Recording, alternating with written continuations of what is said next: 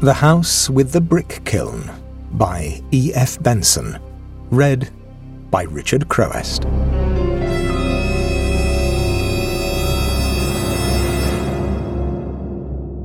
The hamlet of Trevor Major lies very lonely and sequestered in a hollow beneath the north side of the South Downs that stretch westward from Lewes and run parallel with the coast.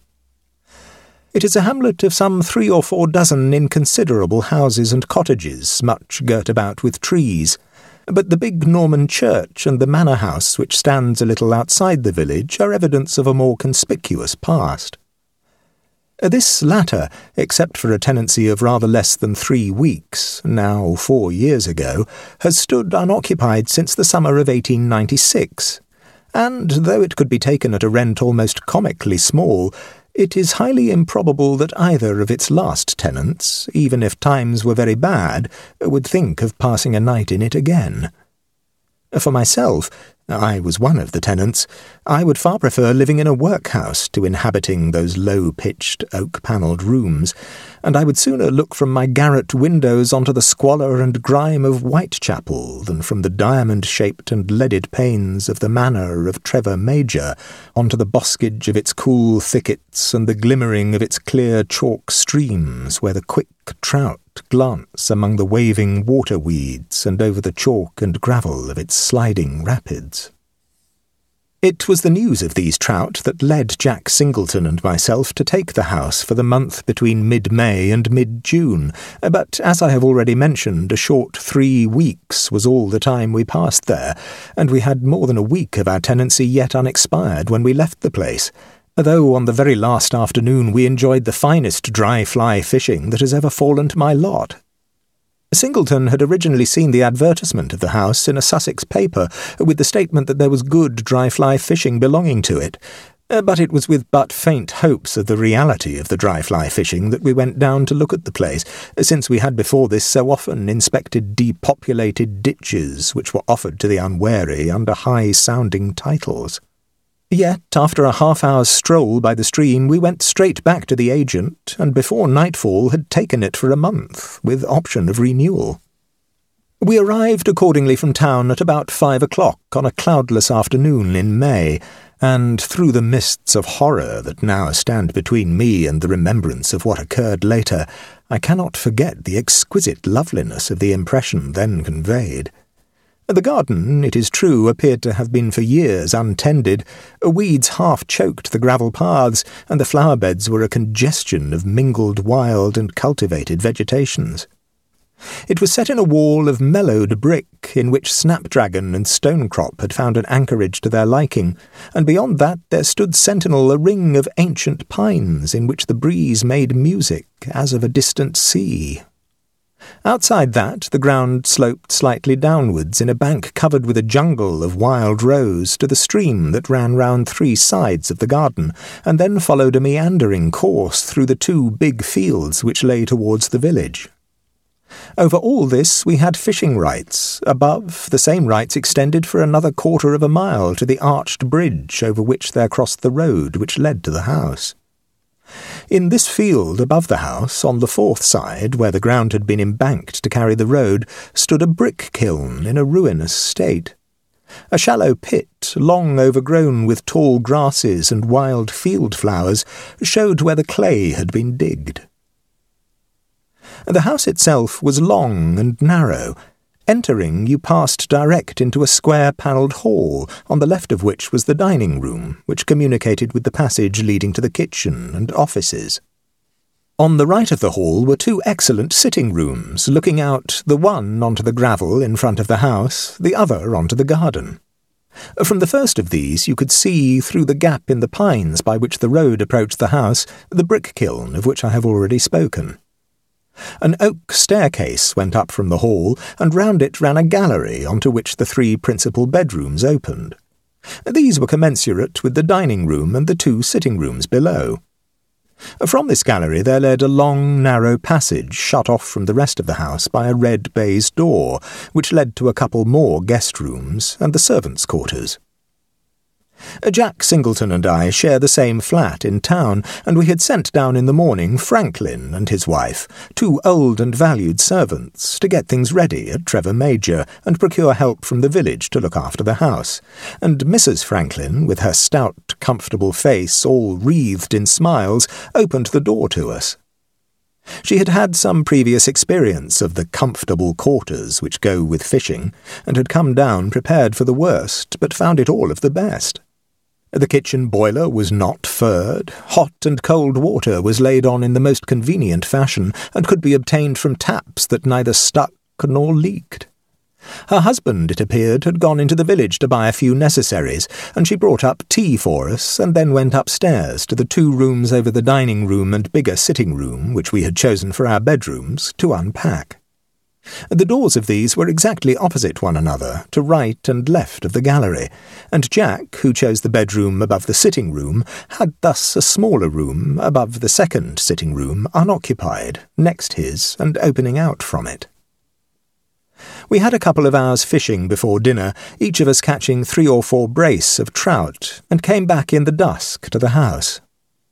Franklin had returned from the village from his errand, reported that he had got a woman to come in to do housework in the mornings, and mentioned that our arrival had seemed to arouse a good deal of interest. The reason for this was obscure.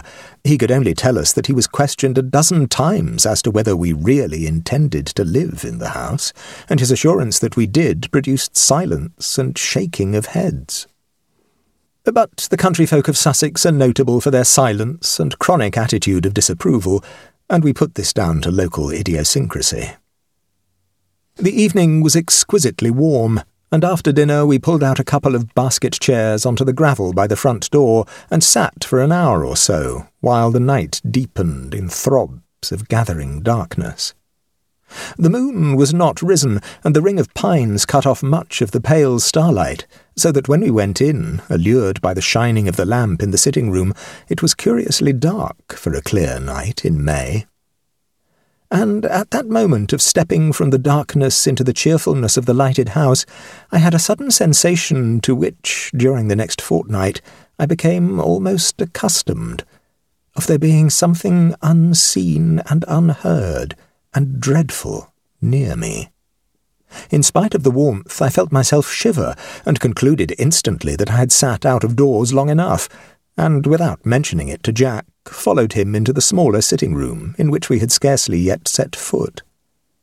It, like the hall, was oak-panelled, and in the panels hung some 6 of watercolour sketches, which we examined, idly at first, and then with growing interest, for they were executed with extraordinary finish and delicacy, and each represented some aspect of the house or garden. Here you looked up the gap in the fir trees into a crimson sunset. Here the garden, trim and carefully tended, dozed beneath some languid summer noon. Here an angry wreath of storm cloud brooded over the meadow where the trout stream ran grey and leaden below a threatening sky, while another, the most careful and arresting of all, was a study of the Brick-Kiln. In this, alone of them all, there was a human figure. A man, dressed in grey, peered into the open door from which issued a fierce red glow. The figure was painted with miniature-like elaboration. The face was in profile and represented a youngish man, clean-shaven, with a long aquiline nose and singularly square chin. The sketch was long and narrow in shape, and the chimney of the kiln appeared against a dark sky. From it there issued a thin stream of grey smoke. Jack looked at this with attention. "What a horrible picture," he said, "and how beautifully painted. I feel as if it meant something, as if it was a representation of something that happened, not a mere sketch. By Jove!" He broke off suddenly and went in turn to each of the other pictures. "That's a queer thing," he said. "See if you notice what I mean." With the Brick-Kiln rather vividly impressed on my mind, it was not difficult to see what he had noticed. In each of the pictures appeared the Brick-Kiln, chimney and all, now seen faintly between trees, now in full view, and in each the chimney was smoking. "And the odd part is that from the garden side you can't really see the kiln at all," observed Jack.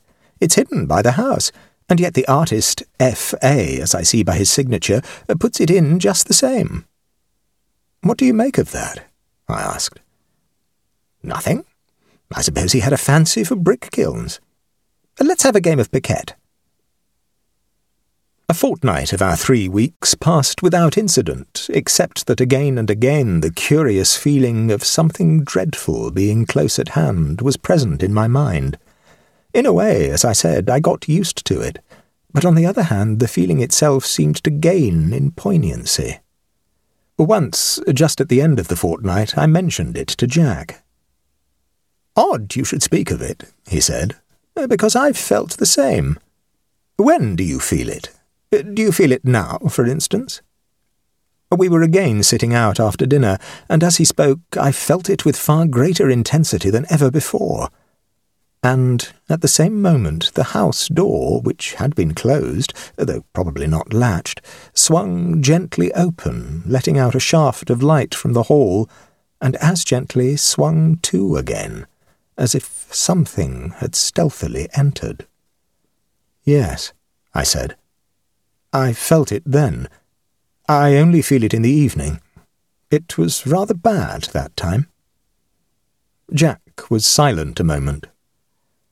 "Funny thing the door opening and shutting like that," he said. "Let's go indoors." We got up, and I remember seeing at that moment that the windows of my bedroom were lit. Mrs. Franklin probably was making things ready for the night. Simultaneously, as we crossed the gravel, there came from just inside the house the sound of a hurried footstep on the stairs, and entering we found Mrs. Franklin in the hall, looking rather white and startled. "Anything wrong?" I asked. She took 2 or 3 quick breaths before she answered. "No, sir," she said. "At least nothing that I can give an account of. I was tidying up in your room, and I thought you came in. But there was nobody, and it gave me a turn. I left my candle there. I must go up for it." I waited in the hall a moment while she again ascended the stairs and passed along the gallery to my room. At the door, which I could see was open, she paused, not entering. "What is the matter?" I asked from below. "I left the candle alight," she said, "and it's gone out." Jack laughed. "And you left the door and window open?" said he.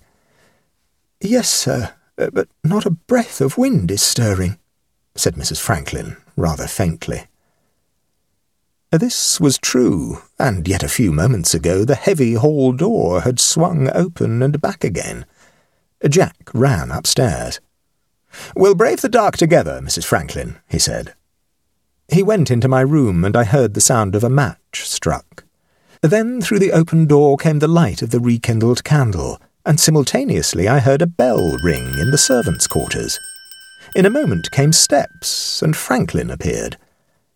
"What bell was that?" I asked. "Mr. Jack's bedroom, sir," he said. I felt there was a marked atmosphere of nerves about, for which there was really no adequate cause. All that had happened of a disturbing nature was that Mrs. Franklin had thought I had come into my bedroom, and then been startled by finding I had not. She had then left the candle in a draught, and it had been blown out. As for a bell ringing, that, even if it had happened, was a very innocuous proceeding. "Mouse on a wire," I said. "Mr. Jack is in my room this moment, lighting Mrs. Franklin's candle for her." Jack came out at this juncture, and we went into the sitting-room. But Franklin apparently was not satisfied, for we heard him in the room above us, which was Jack's bedroom, moving about with his slow and rather ponderous tread. Then his steps seemed to pass into the bedroom adjoining, and we heard no more. I remember feeling hugely sleepy that night, and went to bed earlier than usual to pass rather a broken night, with stretches of dreamless sleep interspersed with startled awakenings, in which I passed very suddenly into complete consciousness. Sometimes the house was absolutely still, and the only sound to be heard was the sighing of the night breeze outside in the pines. But sometimes the place seemed full of muffled movements, and once I could have sworn that the handle of my door turned. That required verification, and I lit my candle, but found that my ears must have played me false. Yet, even as I stood there, I thought I heard steps just outside, and with a considerable qualm, I must confess, I opened the door and looked out. But the gallery was quite empty, and the house quite still. Then from Jack's room opposite I heard a sound that was somehow comforting, the snorts of the snorer, and I went back to bed and slept again, and when next I woke morning was already breaking in red lines on the horizon, and the sense of trouble that had been with me ever since last evening had gone. Heavy rain set in after lunch next day, and as I had arrears of letter-writing to do, and the water was soon both muddy and rising, I came home alone about 5, leaving Jack still sanguine by the stream, and worked for a couple of hours, sitting at a writing table in the room overlooking the gravel at the front of the house, where hung the watercolours. By 7 I had finished, and just as I got up to light candles, since it was already dusk, I saw, as I thought, Jack's figure emerge from the bushes that bordered the path to the stream, onto the space in front of the house. Then, instantaneously, and with a sudden queer sinking of the heart, quite unaccountable, I saw that it was not Jack at all, but a stranger. He was only some 6 yards from the window, and after pausing there a moment, he came close up to the window, so that his face nearly touched the glass, looking intently at me. In the light from the freshly kindled candles, I could distinguish his features with great clearness. But though, as far as I knew, I had never seen him before, there was something familiar about both his face and figure. He appeared to smile at me, but the smile was one of inscrutable evil and malevolence, and immediately he walked on straight towards the house door opposite him, and out of sight of the sitting-room window. Now, little though I liked the look of the man, he was, as I have said, familiar to my eye, and I went out into the hall, since he was clearly coming to the front door, to open it to him and learn his business. So, without waiting for him to ring, I opened it, feeling sure I should find him on the step. Instead, I looked out into the empty gravel sweep, the heavy falling rain, the thick dusk. And even as I looked, I felt something that I could not see push by me through the half-opened door and pass into the house. Then the stairs creaked, and a moment after, a bell rang. Franklin is the quickest man to answer a bell I have ever seen, and next instant he passed me going upstairs. He tapped at Jack's door, entered, and then came down again. "Mr. Jack still out, sir?" he asked. "Yes. His bell ringing again?" "Yes, sir," said Franklin, quite imperturbably. I went back into the sitting-room, and soon Franklin brought a lamp. He put it on the table above which hung the careful and curious picture of the Brick-Kiln. And then with a sudden horror I saw why the stranger on the gravel outside had been so familiar to me. In all respects he resembled the figure that peered into the kiln. It was more than a resemblance, it was an identity. And what had happened to this man who had inscrutably and evilly smiled at me? And what had pushed in through the half-closed door?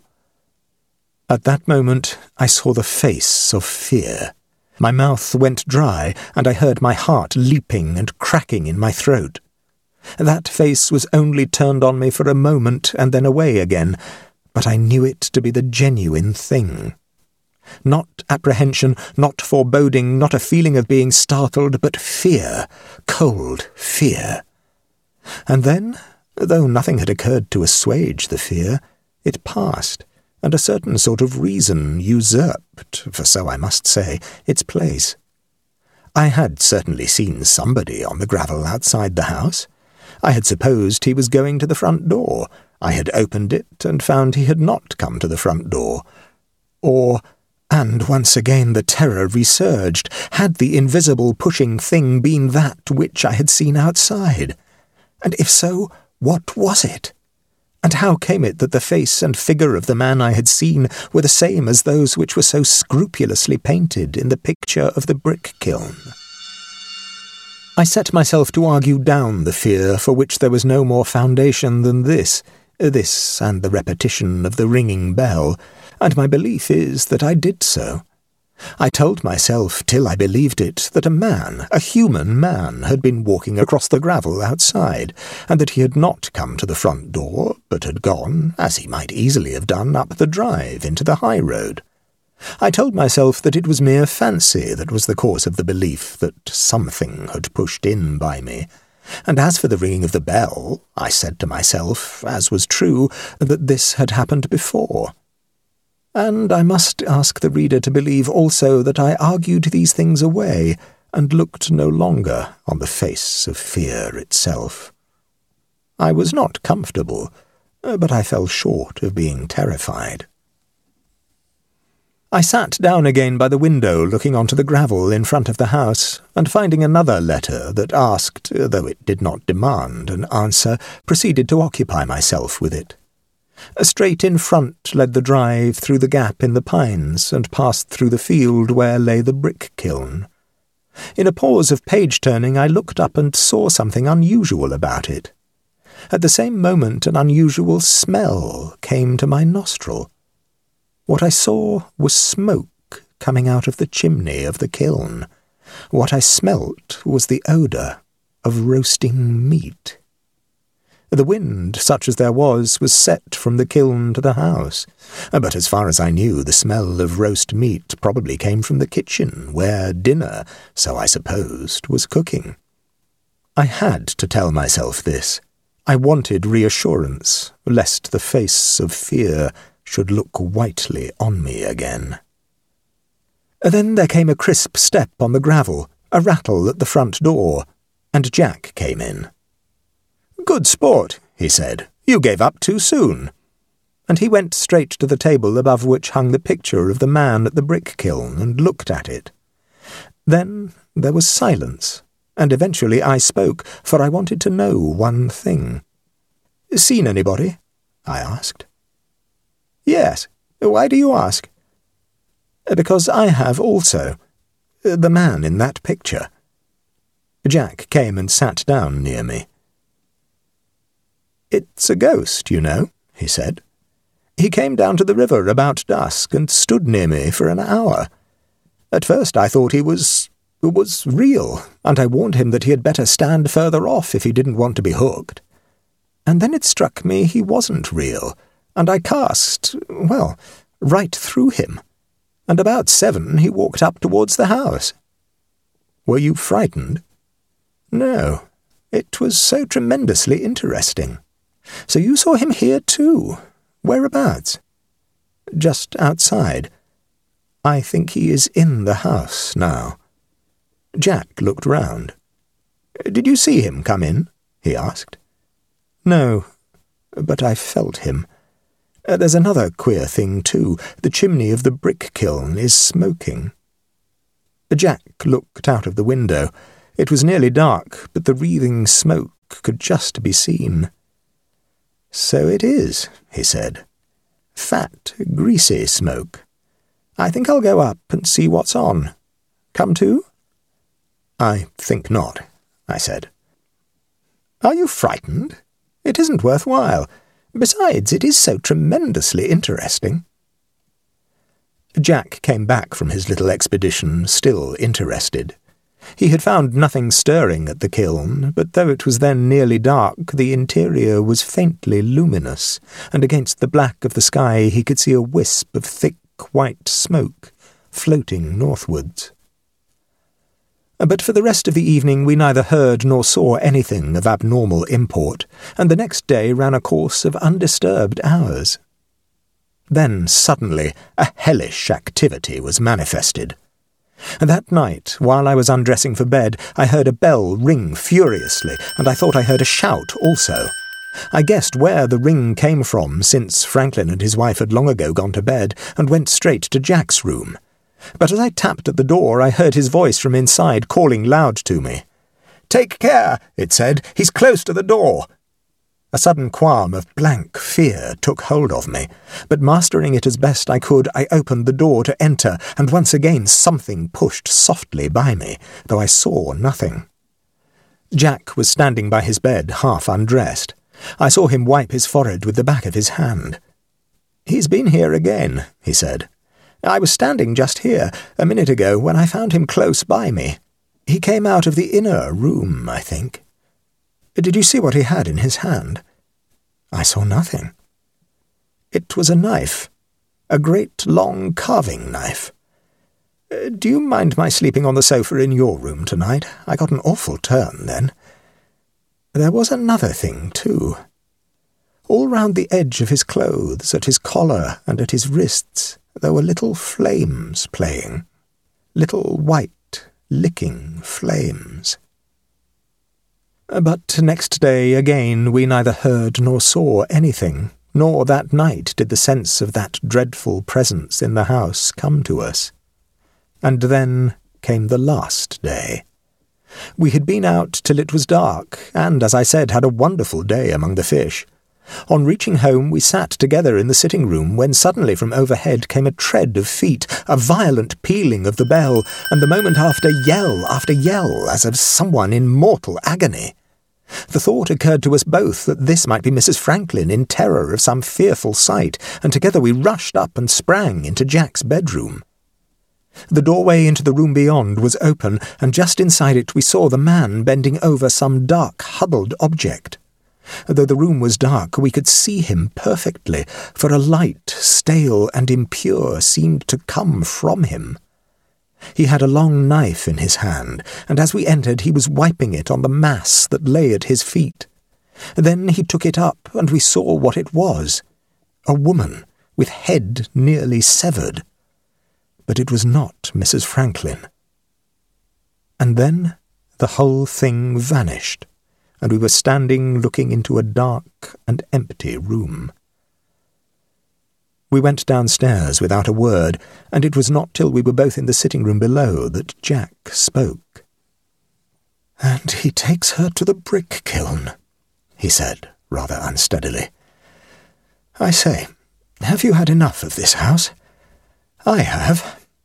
There is hell in it."